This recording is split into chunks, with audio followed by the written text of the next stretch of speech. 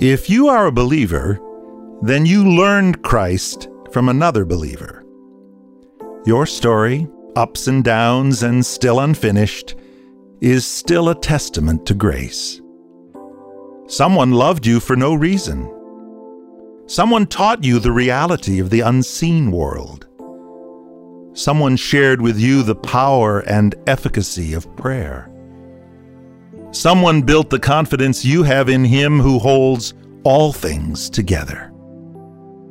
Your shiny faith is the new link in a centuries-old chain of sharing that began when fishermen and tax collectors dropped nets and coins to follow after Jesus.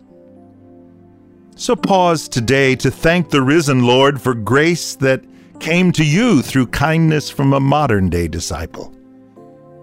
And then be like the one who shared their faith with you. Keep adding links. Keep adding hope.